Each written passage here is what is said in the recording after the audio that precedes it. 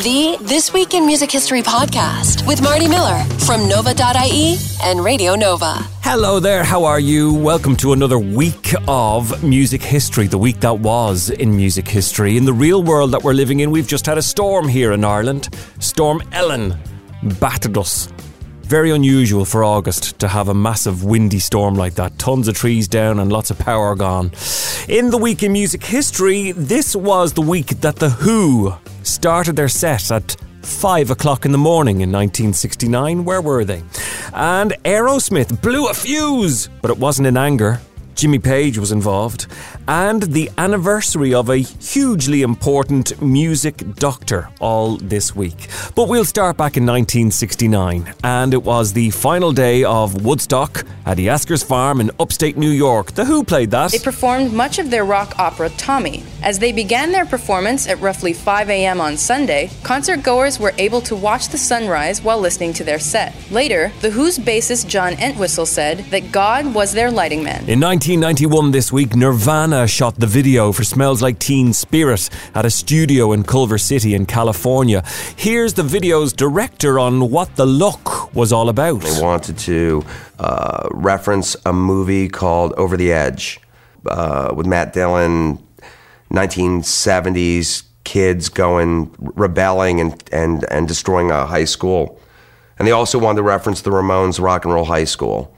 So I took pieces of what they talked about and liked the idea of the whole thing taking place in the high school gymnasium. This was the week in 1962 that Ringo made his Beatles drumming live show debut. This was the first time the Fab Four would officially be together. John, Paul, George and Ringo. Of course, Ringo says he was always a fan, despite their drummer. I loved the front line. I just loved John, George and Paul. Just great. But I sat in a couple of times, I'd be the proper musician, at 12 o'clock, Brian Epstein would knock on the front door because you're still in bed because you've been up all night and say, oh, could you come down to the cavern and play with the lads?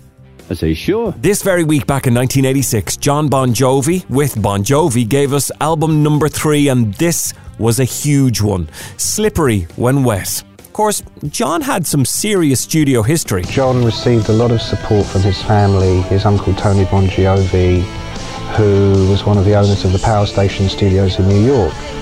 John got like a summer job there as a gopher, go make the coffee, sweep the floors, as a kid.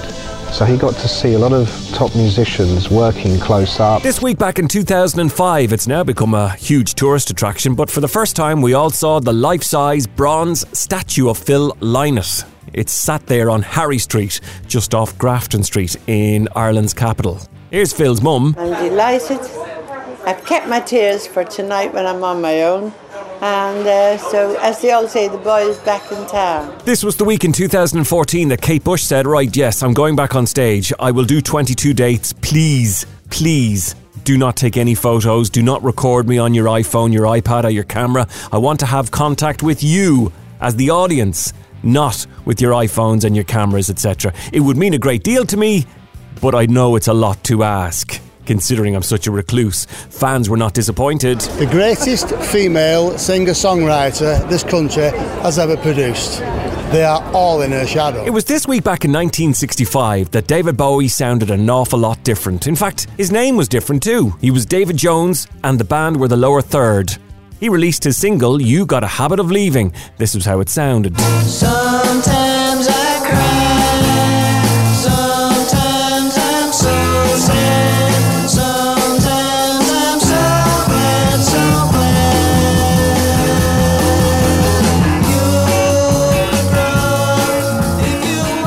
Wasn't too long after that Davy Jones, i.e. David Bowie, changed his name to stop being confused with Davy Jones the Monkees. For a time, believe it or not, he became Tom Jones.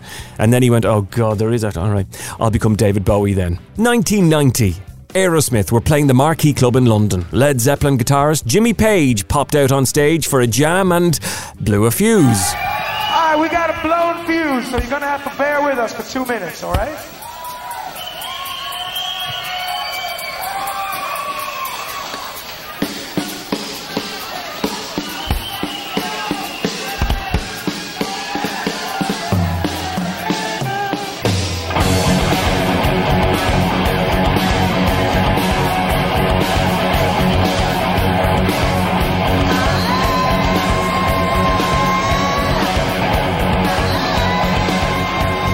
This week back in 1967, they always get a mention because I'm such a fan. The Doors started recording their second album at Sunset Sound Studios in Hollywood, California.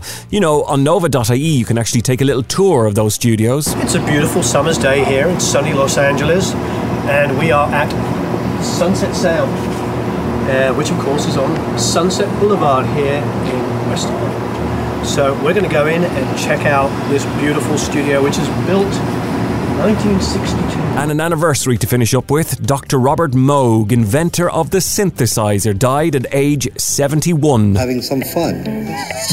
Robert Moog was an electro nerd with musical ideas. The perfect combination. He knew that there were tools to create electronic sound, but no easy way to use them as instruments. So, in 1965, he presented his invention, the Moog. The first synthesizer that didn't fill a room or needed people in lab coats to operate it. I wonder what music would be like if it wasn't for Robert Moog. That is a look at this week in music history. There is more for you daily on Nova.ie and on the radio station as well. But for now, thanks for listening and thanks for subscribing to our little tiny podcast.